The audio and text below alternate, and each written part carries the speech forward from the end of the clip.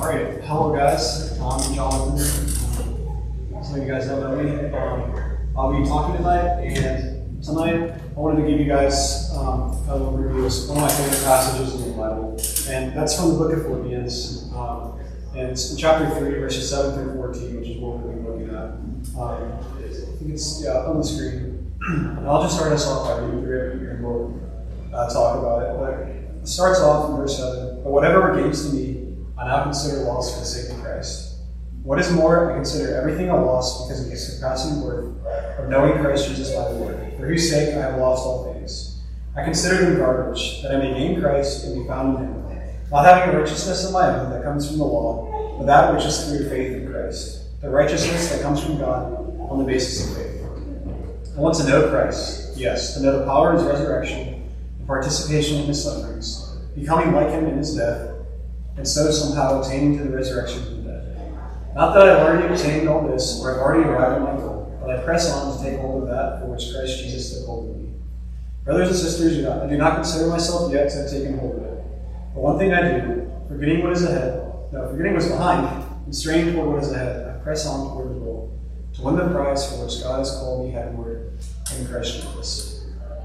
And the reason I love the whole book of Philippians, but especially this chapter, I think this passage really illustrates what it means to come to Christ, to stay in Christ, and then to develop yourself in Christ. So it's kind of all three stages. If you're at the beginning, middle, or end. I think it has a lot of great applications for people in any stage of their faith, which is why I picked it. And I just wanted to talk about, particularly verse 7 and 8, when it talks about whatever were gains to me, I consider loss for the sake of Christ. And so that verse really sticks with me because in high school I struggled a lot of times with pride. Like that was something I would be overconfident about my abilities, maybe it's with homework or with sports or with friendships. I think I didn't value those in my life as much as I should have. I just kind of took them for granted and kind of assumed that I almost deserved it instead of realizing that they were blessings that God had poured out in my life.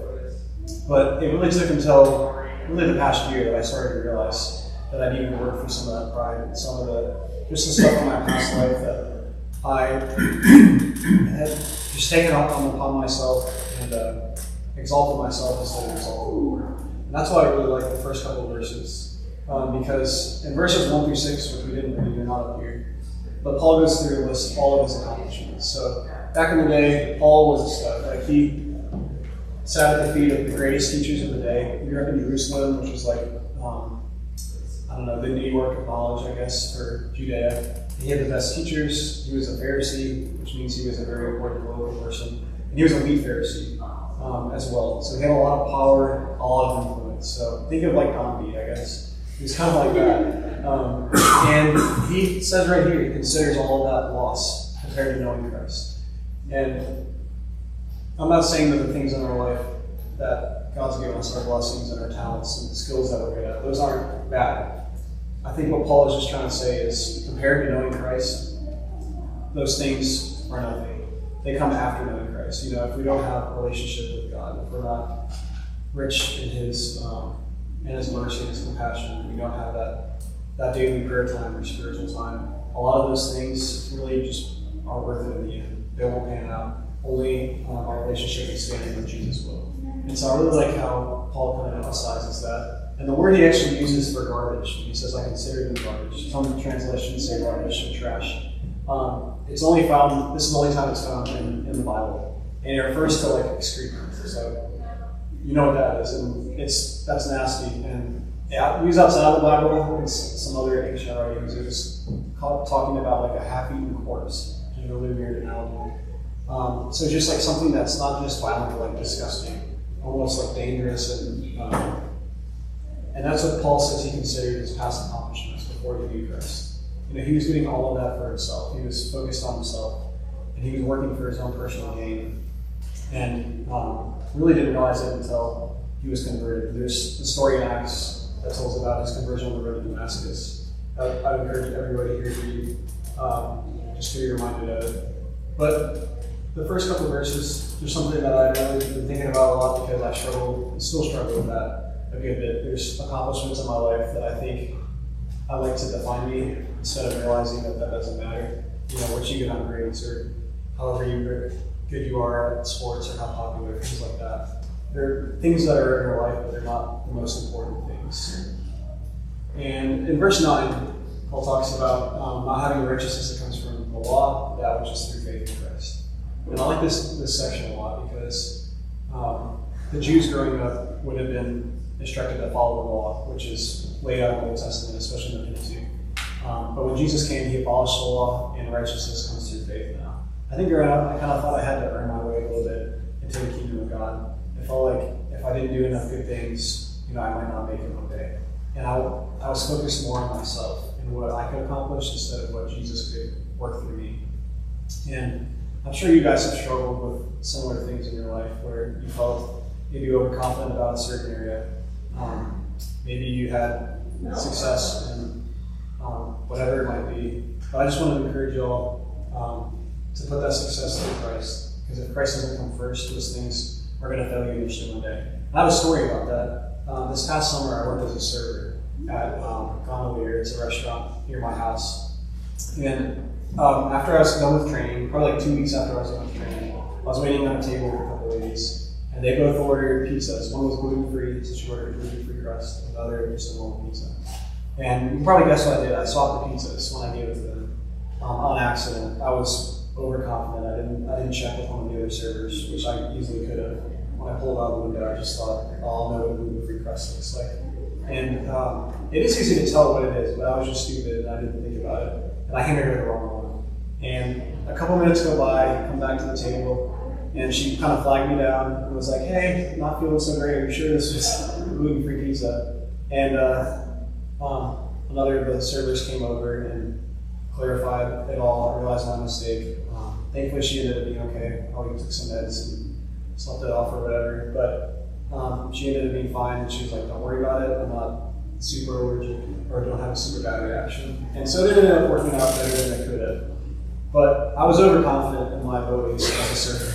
And I didn't ask for help. I did it. And I think some of that was from pride. I don't really like to ask for help if I think I can figure it out on my own. And that causes me to make a lot more mistakes than I'm doing.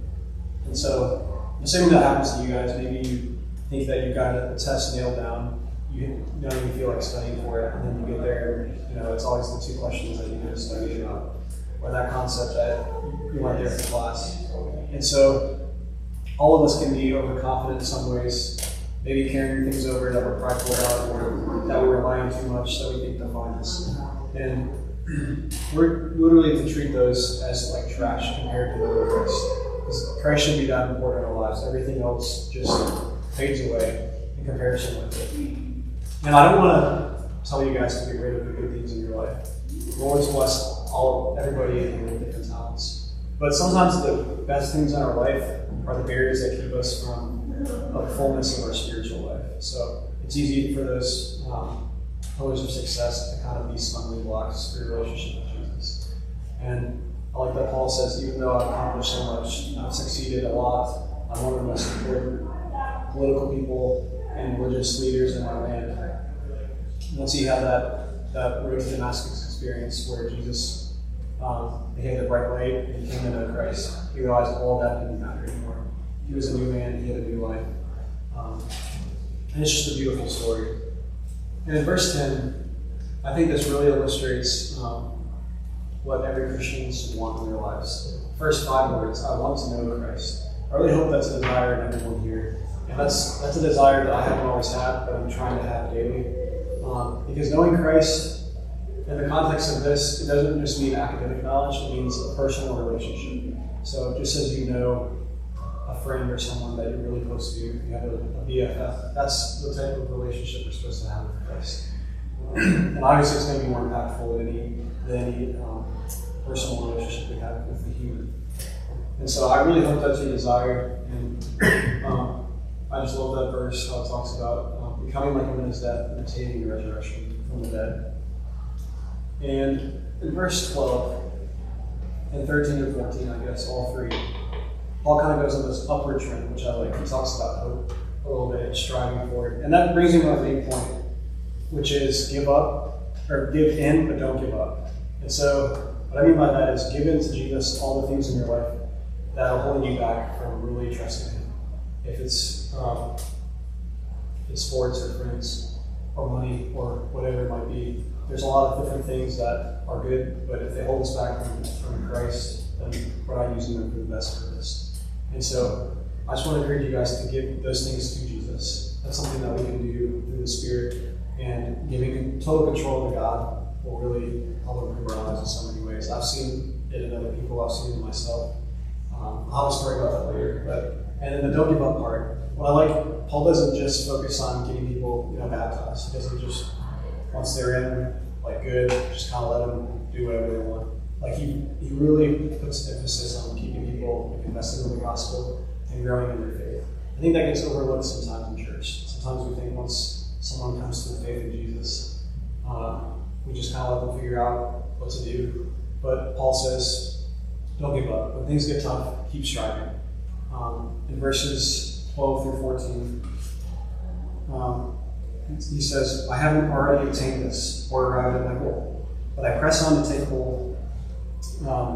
And forgetting what is behind me, straining toward what is ahead, I press on again toward the goal. So I like that imagery. We keep pressing on. Having a relationship with Jesus isn't a one-day thing. It's not just getting baptized is the first step, but there's so much more beyond that. And there's so much more just richness that we can enjoy in Christ as we develop our relationship with Him. And so I think that's a message that a lot of us kind of need to hear, because we're at that point in the semester where you've got interns, you've got intramurals, things are getting busy. We have football this weekend, which is awesome. But sometimes it takes the focus off of more important things. And it's easy to get bogged down in everything that you have going on and to kind of give up on certain areas if you don't have them prioritized. And so I just want you guys to think is church just, or some of it, is just the time that I have on my calendar, or that's my time with Jesus? Or is God kind of the calendar and I plan everything based around what He would want and what His decisions would be? And I know I haven't done a good job of that at all, but I want to start doing a better job. And I like verse 12, or verse 13, I'm sorry. He says, forgetting what is behind and straining toward what is ahead. And that's imagery that he's used in other books that Paul's written, and it's of a runner. So when you're running, you're not going to turn around. That'll cause you to slow down, you might stumble, things like that. And so forgetting what is behind means you're letting kind of the baggage, and it could be shame, it could be guilt. Maybe you said something you didn't mean, or you did an action that you wish you could take back. It could be something in your past that you idolized, or that you made too much of, and that is affecting how you approach God and how you approach prayer in the Bible. And so he's saying we forget that. That's in the past. God's taken care of that. He's dealt with that on the cross. And we move on towards what is ahead. And that's what the ultimate goal is, which is the heavenly goal. And growing up, I kind of imagined heaven as this, this great place where there's chocolate fountains and animals, and just it's like a circus basically. And heaven's going to be pretty cool. There's going to be golden roads, and there's some really cool things in the Bible about it that definitely should get us excited. But I think it's so much more than that. I think heaven is the state of being in communion with God all the time. And that's something that we can experience a little bit on earth, hopefully. And it's not just a place that you go to, but it's a place where God is all it is, and it is in all. And so that's what the church is supposed to be. And that's what we're striving for. That's what those verses are talking about. We keep striving for our goal. And that kind of helps because I think once you're in a relationship with God for a while, I grew up going to church, but I think I didn't really make my faith my own for a while. I kind of piggybacked off of my parents or off of friends from church. And so I knew a lot about God, but I didn't really know God that well. And I just assumed that if I had enough biblical information, I would somehow become more righteous and have this great relationship. But it's something you have to work at. It's like any relationship. I think about marriage. I haven't been married, but from what I've heard, the first few years might be super fun. You're still getting to know each other. There might be some, something that you find out about them. that's exciting. But then, as time moves on, things might slow down a little bit. Maybe you just don't enjoy being around as much. And even if things aren't always as exciting as it looked like when you got engaged, and first knew that you stay committed. Because love isn't just a feeling, it's an action. It's the action of having kindness and service and charity to others. But I think it's kind of the same with Jesus. At the beginning, it can be exciting. And it is. It's the best decision you made is to be baptized and to realize Jesus. But sometimes it can get stagnant after a while. I know I've been thinking of that many times. And I just want to encourage you guys, if maybe y'all are hearing that wall, where you feel like it's really difficult. Maybe I haven't been in the church for a while, or I'm thinking about my relationship with Jesus. It's just not as exciting, everything that is promised me. I just want to encourage you guys to keep trying to clocking your faith. As Paul says, we have to take our goal and press on the table of that which Jesus has promised us. And it will be worth it. It absolutely will. We don't just have heaven to look forward to. I think we have a lot of blessings on earth. So the church is one of those things that is just a huge blessing in people's lives. And I just want to encourage you guys, even if you hit those rough places where you feel like it's not worth it, to read the Bible, to think about spiritual things, it absolutely will make an impact on your life. And I'll share a story about that as well in just a second.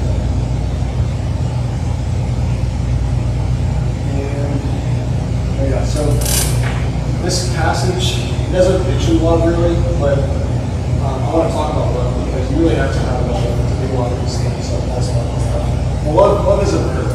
Just like Paul is a verb. Love is a verb. Okay, so it's not just a feeling that you have for or someone that you have a crush on. Love is like the action, or in some translations, it's almost like charity or service. So it's something that you do, not something that you feel. That kind of gets lost because we only have one word for love, which is love. There's a lot of different types of love.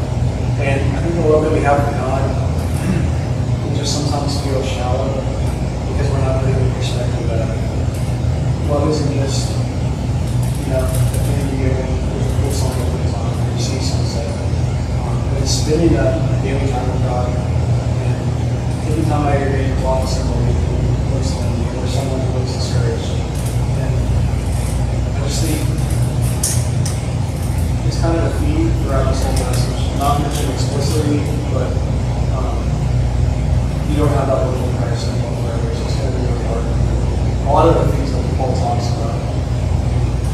And in closing, I'll went in with a story. So, another story. About a year and a half, 2 years ago, I kind of hit a low point. I was just finishing up high school. I was sick of it. I was ready for college. I was ready to see what UT had to offer. And I kind of challenged God on that. I was like, I haven't really seen much on the Lord's word in my life. It's kind of a back on my faith. And I kind of gave God a compliment. And I was like, I need you to show me something. Literally taking me there. Because I just feel like you're not there. And I just remember praying that. It was kind of a desperation, like a one last call. I really needed to see something from God if I wanted to keep developing my relationship. Because I was ready to give up. And I didn't really think much of it past the next few days. But about a week later, after work, I got a message from my aunt through social media. I didn't even have her number or something. And she lives in Michigan, so obviously like this here. We're not super close. So I was really surprised when I saw she messaged me. But she said that a few days before, she had a dream about me. And just seeing that I was under a lot of mental and spiritual duress. And I was just anxious and stressed. And she just said, I don't know if that's true or not, but I just want to let you know I'm going to be praying for you. Please reach out. And that blew my mind. There had never been a time in my life where I could really feel like this was 100% God. But that was the time that I could. Because there was no way she could have known how I was feeling. 500 miles apart, no one could have told her. And it was just something that kind of changed how I look at God. It's something I look back to when I feel down on myself. That God is there for us when we need Him. He's going to send someone in our lives. You might not show up in a burning bush like you did to some of the Old Testament figures. You might not come in real life like Jesus did, but He's still going to be there for us. And I think that's going to be one of the best things to help us pushing on toward the goal. When we hit those dry spots, it just feels like our relationship with God isn't worth it. It feels like there's better things to do with our time. There's more fun stuff I can do on Wednesday night. I think you have to remember that God will act for you, that He's going to be there. And there are people here in the CAC, Jason, Asian team, and together. If you ever just feel down, just need encouragement. But when I talk about me, any of us here around me like that, others all the world, there's so many good, there's opportunities for now to reach out. I would recommend that. It's helped me a lot.